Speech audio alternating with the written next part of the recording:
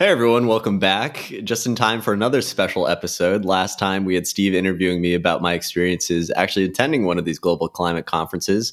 But instead of talking to an insider, we all hate those these days, and experts, let's talk to an outsider, a man who knows absolutely nothing about the subject. Let's turn it over to Steve. Steve, what are your thoughts on these global climate conferences? And ultimately, how do you feel? Let's talk about finance. That's something simple that someone with a brain of your size could understand. The smoothness, the wrinkles are very lacking. So, what do you think about this issue? I mean, all the brainiacs haven't figured it out. Steve, how do you think we should solve climate change? Should we even try to?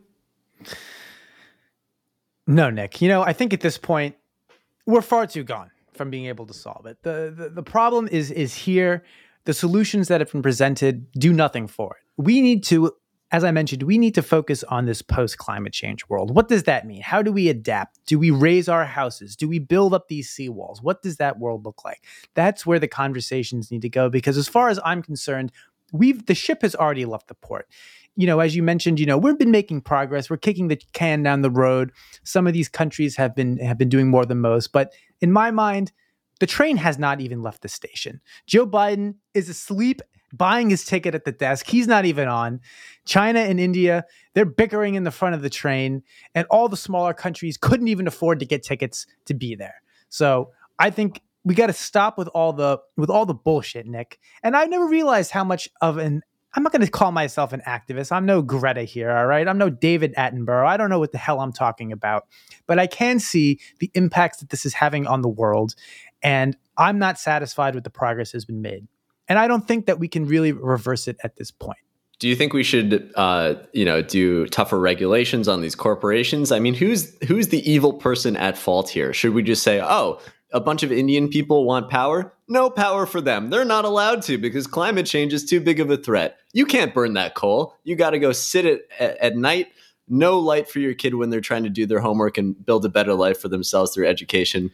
We've enjoyed the privilege, and you just don't get that step. Well, if that's the price that someone has to pay so I can have my beach house in South Carolina, then so be it. But no, I think that's the standpoint that some people take. And I don't think that we should force countries like India, like these these island nations that maybe they have a lot of people who live in poverty or don't have access to basic amenities. I don't think we should hold the same standards that we would hold a country like the United States to enforce that on them.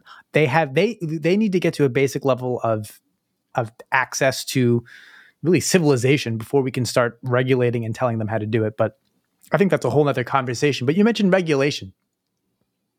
Truthfully, I don't think regulation does anything. Let's just focus on the United States for the purpose of this conversation.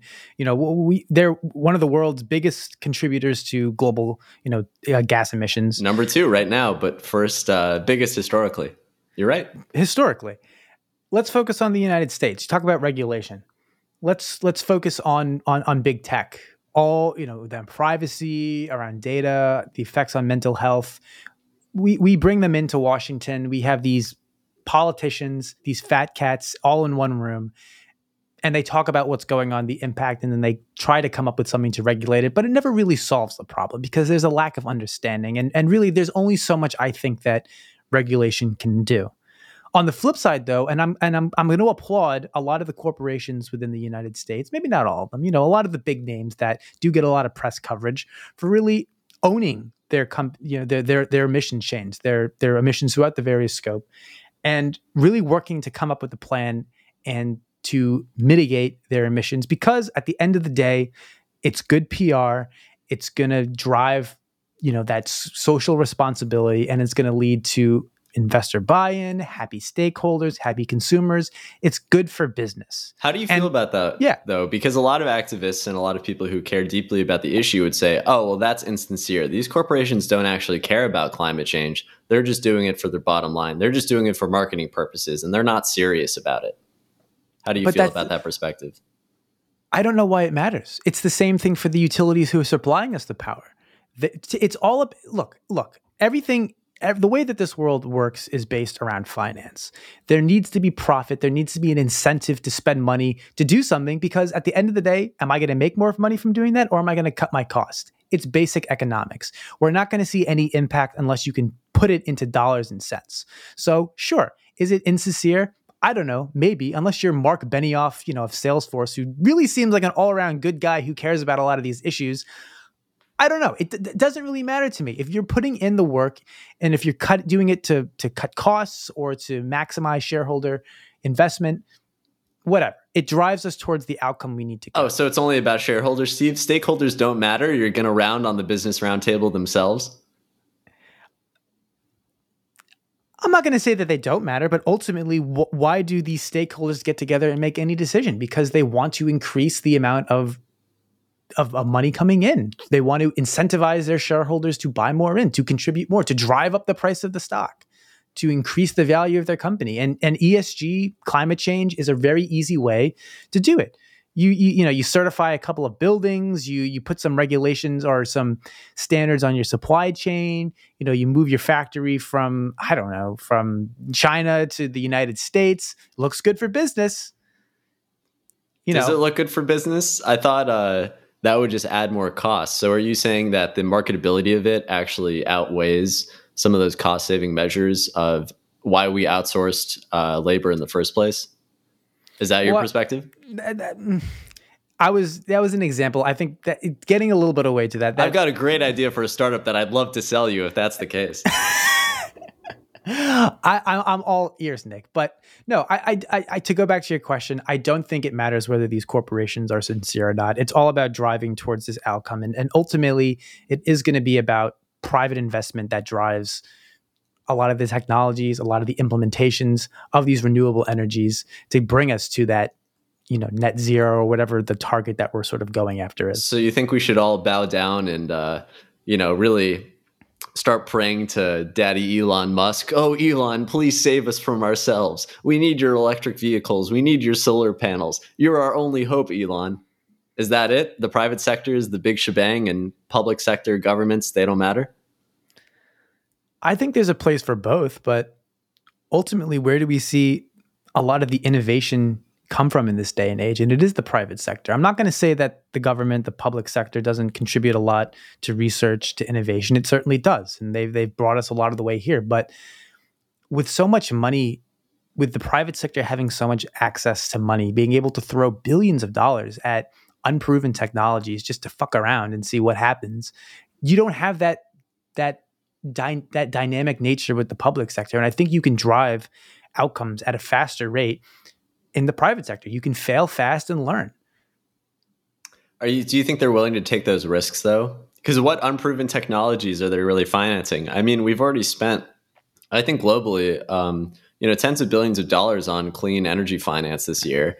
And ultimately, what is there for Bank of America or any of these large institutions to really throw money and say, oh man, these climate plays are going to make a ton of money? The fact is, I don't think they really are. Otherwise, you would see the institutional investors throwing oodles of cash. Actually, I disagree with you, Nick. The term is climate tech, and it is the biggest name in the venture capital space the last year, if not in 2020 as well. And there's been $30 billion this year alone thrown into various initiatives within the climate tech space.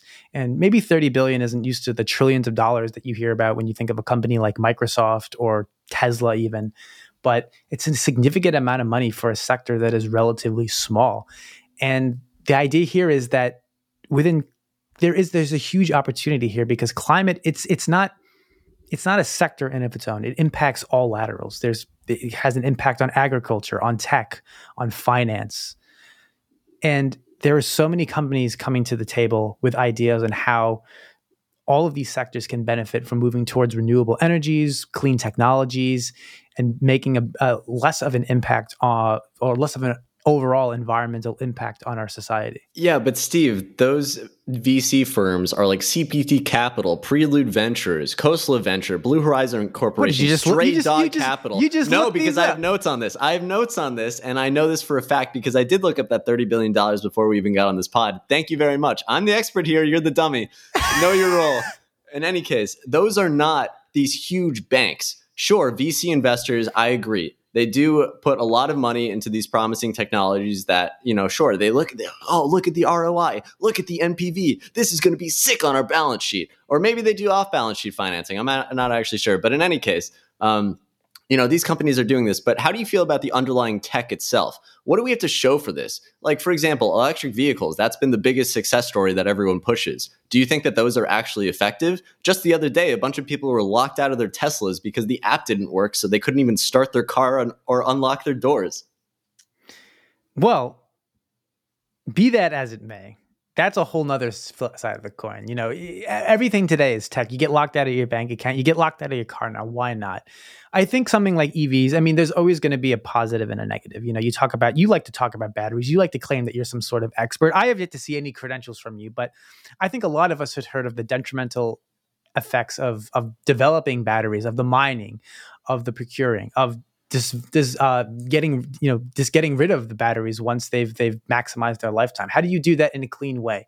And I think a lot of the argument has been that, well, these batteries actually contribute maybe just as much, if not more, to global warming or global warming or heating, whatever the term is these days, than if we were just to stick with gas. So, I mean, you really got to look at it and look down the whole, the whole by the way, it supply doesn't. chain.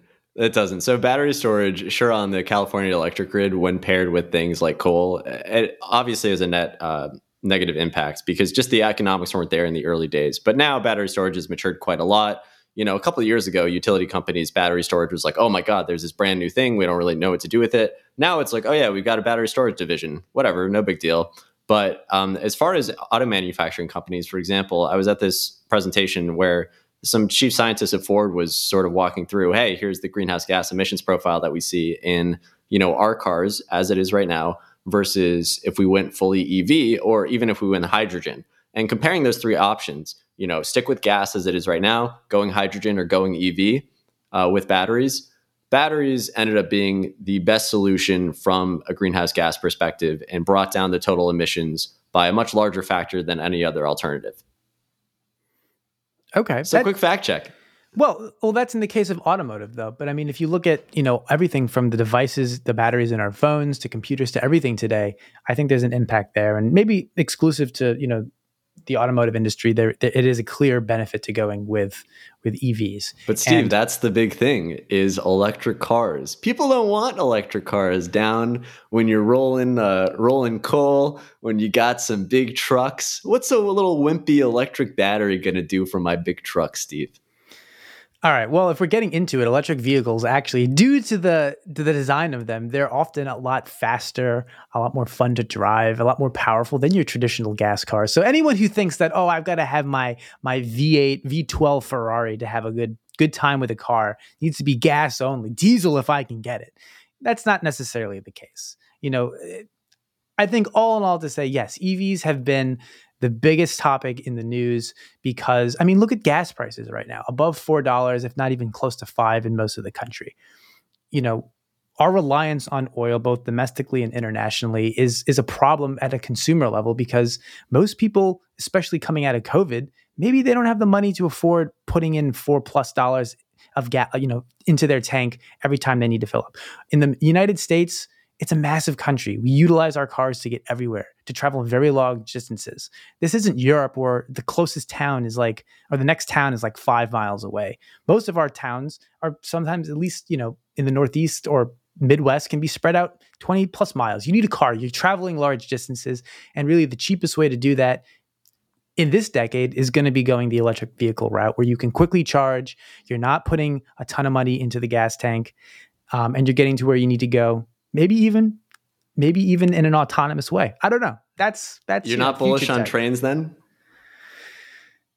I'm very bullish on trains. I love trains. I wish trains in this country were more effective. You're full of shit, dude. You're so facetious. Okay, look. Yeah, what is this tone of voice, okay? Do you like the trains? Do you not like the trains? You just had a huge boner for electric vehicles and cars, and now you're going to tell me you love trains too? What, were you playing with the little sets as a kid, ramming them into each other? I was doing exactly that, Nick. I wanted to be a train conductor. It was fun.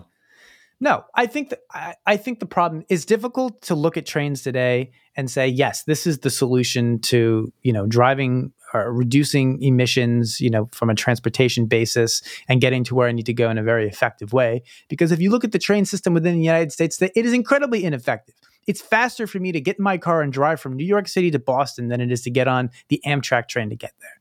If I want to go from New York to California, I can't take a train there. I've got to get on some big carbon polluting plane and do that. Granted, I'm sure in any You instance, could get on a train. Yeah, the networks you've got do go you coast got to to coast change eventually. stops. You got to get No, from you're one right. line to another. It's probably going to take you 24 hours. I don't know if you'll ever be able to complete with a plane on that regard, but I think when you look at countries like Europe, Japan, where they have these Countries like Europe.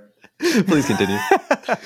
All right, geographic regions like I'll call it a continent. Europe, Japan, countries like Japan is not a continent. Oh my. When you look at these areas around the world where you see what their trains are possible of, it really makes you look at the infrastructure within America and say, what the hell are we doing? Oh, it's garbage. It's garbage. I mean, I think there's limitations, especially within the Northeast, just due to the amount of available real estate, really, that Just that buy there them out. is. Eminent domain. Take the people, put them somewhere else. It's an unpopular opinion, Nick. It does not win votes. I will tell you that much. But who knows? Maybe that's what we need to do. Maybe Joey Boy's got a plan cooked up somewhere in that infrastructure bill to do that. I don't know. But look, I think overall there's an impact to every one of us, whether we're a minority based in some island in the Caribbean that's dealing with the real tangible effects of climate change, or we're a consumer in America where, sure, I don't really care so much about climate change because it's not affecting my townhouse in Manhattan. It really comes down to what dimension of your life are impacted. For us, it's more about economics. It's how much money am I putting in the gas tank? Is the cost of goods increasing? I'm not really so concerned with whether my house is going to be here in 5 or 20 years. Very different problems than someone in the Caribbean. So I think from a policy level, regulatory level, COP initiative level, that's how they need to focus it. And I think it's misplaced to kind of put out these targets, to put out these guidelines at a global level, because everyone's priorities are different. What each country needs to do to sort of survive in, again, this post-climate world is going to be different. And granted, I understand that there's significance to the solidarity of solving climate change, but I think, it needs to be a little bit more specific. And not to say that it isn't, but I don't think the messaging I is think there you to just said that communicate. it isn't. You're saying not to say, but it sounds like you're saying it isn't. It's not specific enough that you would like. What do you want them to specify? No, I think each country should come out of that, of like a COP thing, but each country should publish what they are doing to offset climate change within their country. What does Oh, that mean to them? sort of like what they are doing under the Paris Agreement and through the COP process, where you have these NDCs that outline just that. And not only that, but also you said that all these countries should do it individually. So you don't think that you called it global warming. So you don't think something that's titled global warming should have a global community of people trying to address it? Well, look at the global markets. We have the Fed. They are implementing monetary policy within the United States, which certainly has an impact at a global level, but ultimately it's set to try to reduce inflation, et cetera, within in our country. So yes, there's a global aspect to an issue like climate change, but there's domestic policies that can be implemented to have a more direct impact on that economy or that group of people. That's fair. But I would say that they do that already. That in these plans, they're calling out what you're doing as a country. So the United States will pull out in its NDC, for example, nationally determined contributions. Hey, here's what we're doing in America. And the same thing will go on in Saudi Arabia. Granted, Saudi Arabia is kind of a joke, but at least they do put something out. They put it out, but how are we measuring the progress? I get, yeah, obviously if I go to the White House website, I can find all these nice little documents put together of all the targets we're hitting. You're not going to read them. Here's our progress. No one reads them. And I'm not asking for some brief one pager on all of our progress, but they say we're doing all this good. What good? All I know is that this winter, my heating bill is going to be expensive. It costs me an arm and a leg to fill up my car. And I hear about, if I want to move to California, that there's probably going to be, a firestorm every single year. So you talk about impact and being able to show that we're actually solving the problem. I don't see it. You can put out as many white papers as you want, as much thought leadership as you want, throw together as many statistics as you want to try to track against. But we need to see actual tangible evidence that all of this bullshit is really amounting to anything. So what would be that tangible evidence? What would get you going? What would you be happy with? I don't have a good answer for you, Nick, truthfully. I don't know. The true American way. I'm upset about this. Okay, how can I make it better? I don't know, but I am upset. You bring me in as a smooth brain individual who knows nothing about this issue, and you're expecting that I'm going to have solutions for you. You have misplaced your trust, my friend. Well, that is the stakeholder process. You say, hey, stakeholder, you care about this thing, which you clearly do, given this rant. And then you say, okay, how would you like to, what outcome would you like to see as a stakeholder? And then you say, I don't know, I don't care, just do something. I don't want to be upset anymore. And it's like, I don't oh, want to man. be upset. Look, I feel like a ton of people feel that way, and that's totally fair. And unfortunately, that's going to be a big domestic hurdle, which to your point, it's like, hey, if we want to make all this climate progress and switch away from oil, natural gas, then guess what? You're going to have less of it. And then to your point, where if there's huge demand in the wintertime for heating in a cold place, then it's going to cost more. And that's the inherent tension in it. And I guess it gets back to your original point of economics, finance. And we don't just live in the system where everyone sits in a circle and sings Kumbaya all the time and hugs the trees. No. Do you think we could, though? What, descend back into the woods and live a more natural life? Yes. Live amongst the moss, amongst the branches. You know, and domesticate some capybaras. An appreciation for the simple things. Get back to our real roots. We could all be Amish, Steve. That would solve climate change. It would probably reduce gender equality and all these other things. But hey, if we want to solve climate change, we could all be Amish. You know, that's not a bad idea. Maybe we have a mandatory 1-year period where everyone is forced to go live without electricity. Go off the grid. That would be a great way to really cut back our emissions. It's like the draft, really. It's a climate draft. You know, everyone's joining the climate army to really defeat our invisible enemy here. You know, people have actually thought of that. That has been a proposal in Congress, which is that we should have some sort of climate corps such that, you know, in other countries, for example, let's say South Korea, you have mandatory military service by the time you turn 18, and you have to go in for, I think it's like 2 years, unless you have some sort of deferral, but those are few and far between. So the idea is, hey, we've got all these 18-year-olds. They say they can't find good paying jobs. They say they, you know, are looking for alternatives to college and all this other stuff. Let's just start some climate corps. You know, let's have a bunch of people patrolling the woods. I don't know what they would do, but you know, get them busy. It would get them involved, and it would fulfill, what is it? Teddy Roosevelt. Everyone likes him. He was a huge outdoorsman. It could be something like that. Getting back to our roots as a country, you know, going out, shooting some birds, having a grand old time. Well, you know, as much as I love Teddy Roosevelt, and the guy was a badass, I'm going to get back to my roots. You know, as a consultant, looking at corporatism, capitalism, our the modern ecosystem that we live in within America, driven by consumerism. And I think, you know, you asked before about sincerity for these corporations really pushing, you know, going net neutral and everything, but really, when you look at climate change and you can, you know, you look at the federal level and say, oh, you know, we need to mandate more renewable energy. We need to cut coal. That's great and all. But if we look at really the bulk of where emissions come from, it's going to be really enabling the system of consumerism, whether that's through the supply chain, through the manufacturing of these goods, through the creation of these goods, disposing of these goods. It all comes down to consumerism. And I think ultimately, we need these corporations to manage their operations in a more climate neutral way, because we live in a society that we want everything now. I want what I order on Amazon to get here tomorrow.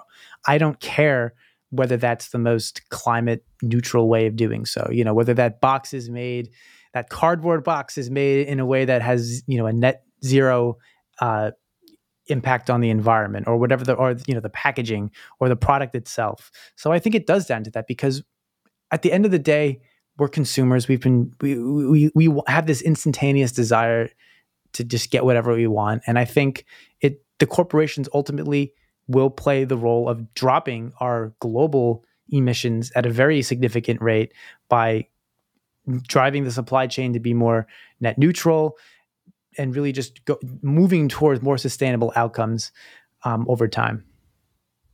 Yeah, that's a great point to end it on. And I will say, just as a bit of trivia, there was a period of time in which, after the oil crisis of the 70s, countries like Brazil said, oh man, these oil prices so high. Let's go all in on biofuels. Let's make it so that all of our cars can run off this stuff on sugarcane ethanol. And then you know what they did for like a year or two? It's like 90% of the cars being produced were able to run off of this new ethanol blend that they came up with. But then like 2 years later, I don't know, things kind of stabilized. People stopped buying those cars.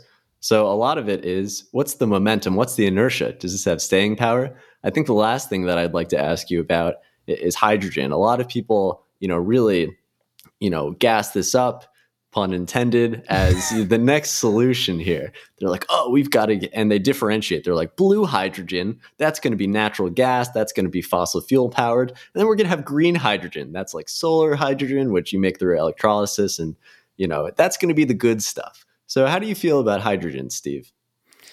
Honestly, Nick, I don't know too much about hydrogen. I've heard about it as sort of one of these alternatives that is somewhat gaining momentum. There's a lot of interest within the research space. There's a lot of companies that are working towards developing solutions, vehicles that are built around hydrogen. But truthfully, I don't know enough about it. I know I would assume that in order for it's at a rather infantile level if we're thinking about how we can really scale it to solve a lot of the global problems. So, maybe enlighten me, Nick, with all the grooves in your brain. What's the benefit here of hydrogen, and is it really gonna solve our problems? I'm not going to give that information out for free. If anything, I'd like to be like the founder of Nikola, which was a SPAC that defrauded investors and had a faulty product. Their CEO is a total charlatan, said, hey, look, we've got these hydrogen-powered trucks. Meanwhile, in the commercial, they had a truck that had no hydrogen capabilities. They just pushed it down a hill and said, look, this truck is moving fast. And it's built off hydrogen.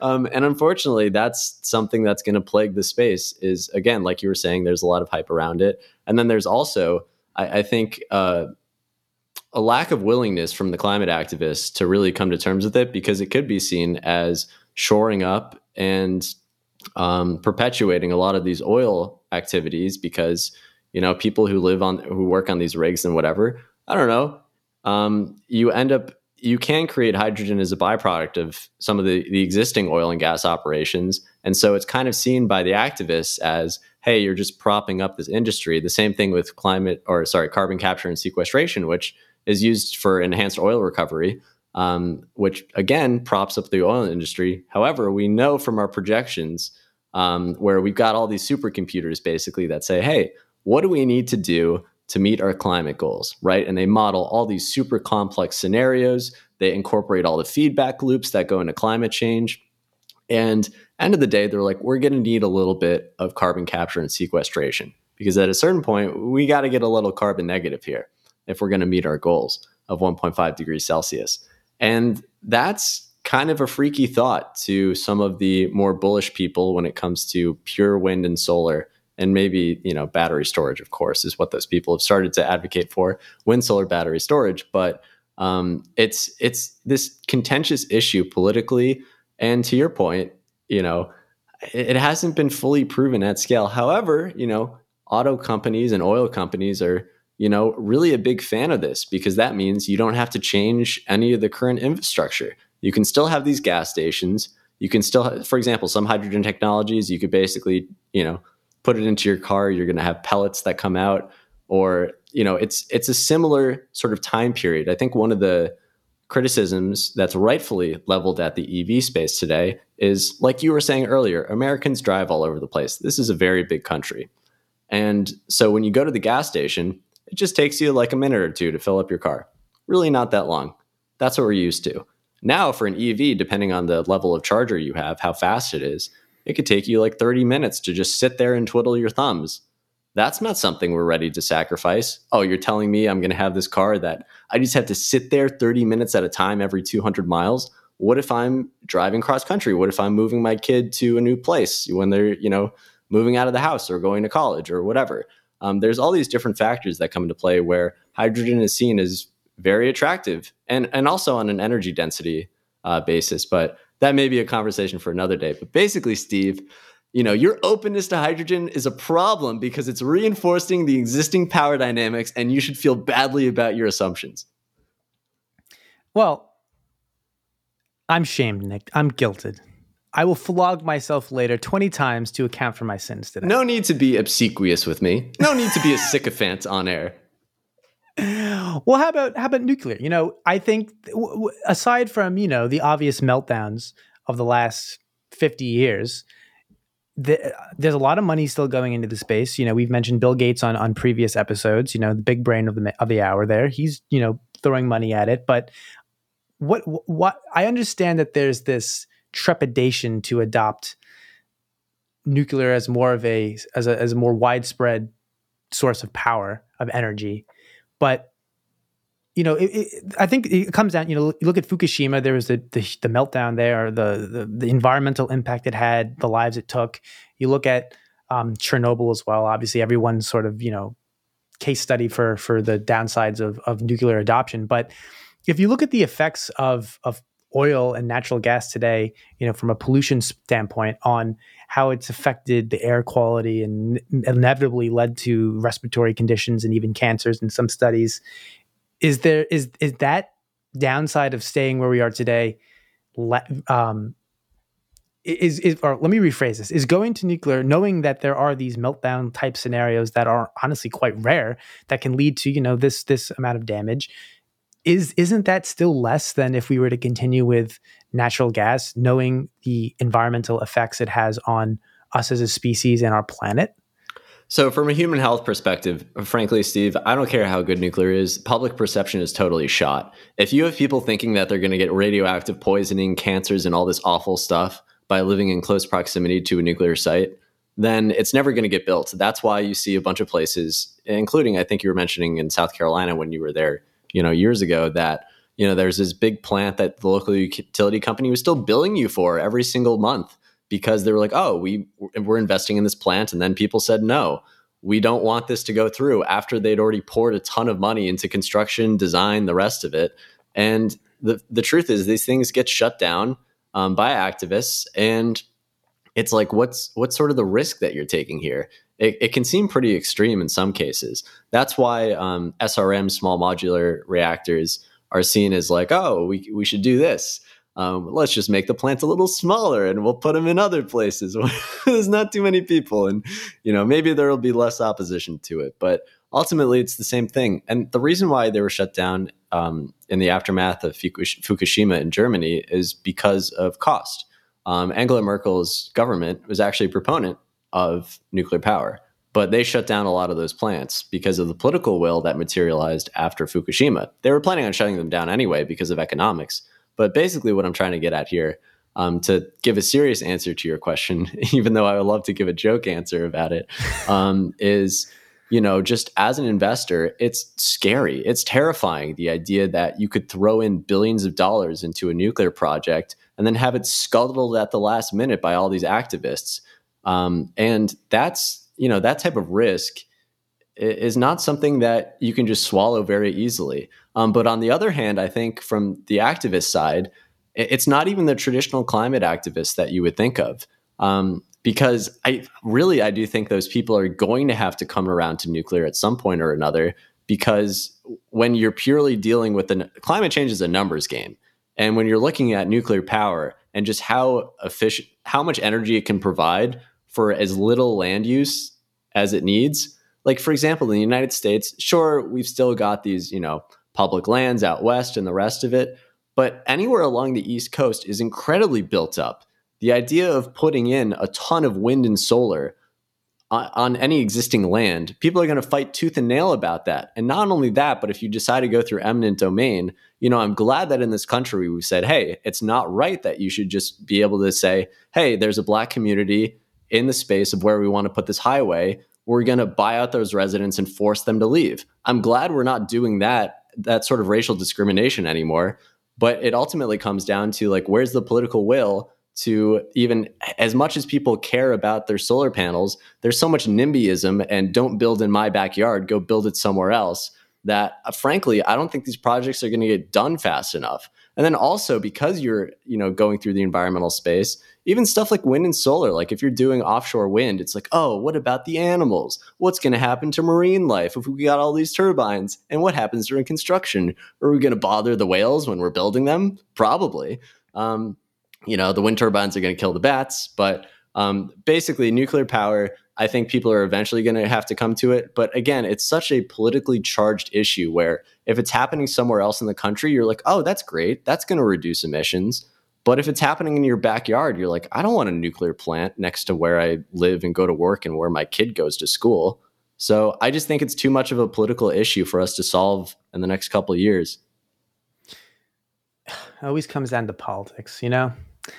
You try to make progress and you get a group of hippies and activists who just kick the can down the road, pull out funding, and we're left at square zero. Competing interests, my friend. That was the whole thing. I think there was basically we found a repository for a bunch of nuclear waste. I forget if we went with Yucca Mountain. I think that's where we may be. But there was also another site. I think it was called the Hanford site. And basically it got scrapped for political reasons. I had a geology professor who was actually working on it back in the day as a wee postdoc when he graduated with his degree. And he was telling us like, hey, we found that this was one of the most like geologically sound places to put this waste, and it got scuttled for political reasons. So that's the reality that we live in. And frankly, I'm glad that people have a say on what goes on in their local community.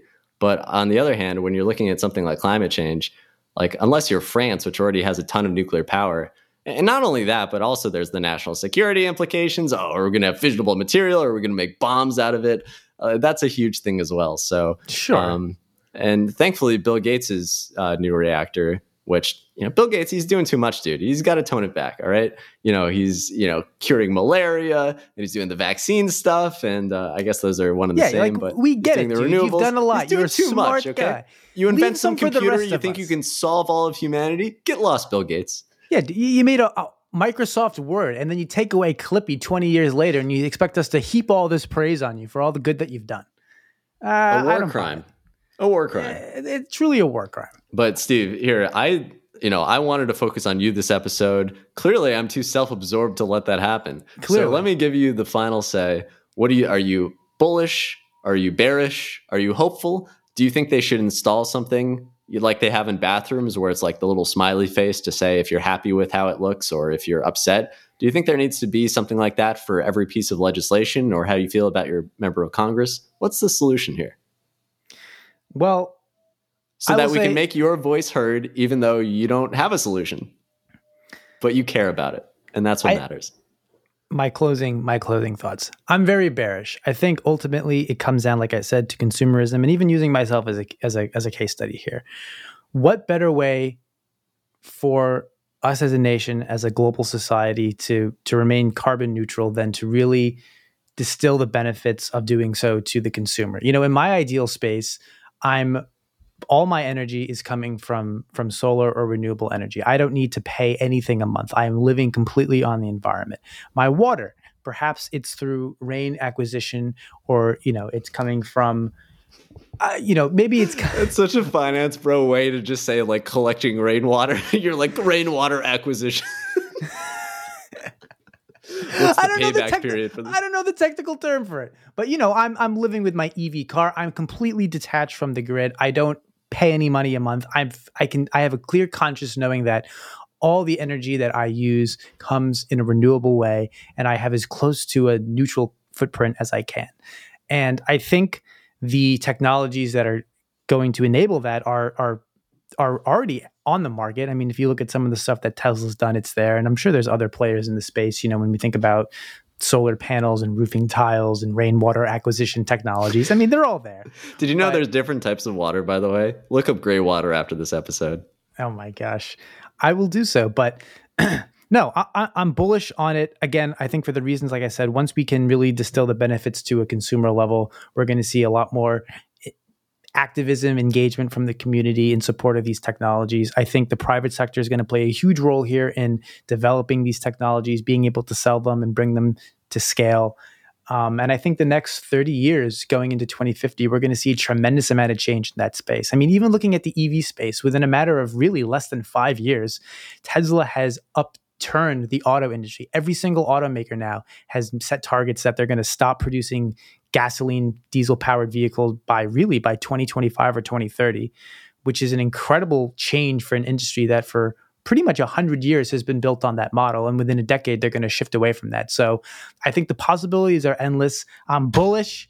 I'm throwing all my money into clean tech, climate tech, and I think it's going to be a very exciting decade. Well, when you lose all that money, you'll still have a place to sleep on my couch. Even though I can't afford a couch, I'll rent one just for you. It's okay. I'm hedging my bets with my crypto mining initiatives. Oh my gosh, crypto, another conversation for another day. But A great conversation. I want to say briefly, if you're listening to this and you think, oh, look, the private sector, they're doing a lot. Well, I would encourage you to go look up Europe and how countries like France, the UK, and others are like, hey, we're going to phase out diesel-powered cars by a certain amount. And then magically, I don't know how these two are related, but magically, a year down the line, the auto companies are like, yeah, we're thinking about that too. Oh, really? What a coincidence. Really, private sector innovation at its finest. At its finest, Nick. You're really onto something there. The smugness in your voice is really, really hard to miss. I dislike the French. I look down upon them as a society. I really do think they are rotten. However, they've got some good food, and I will give them that.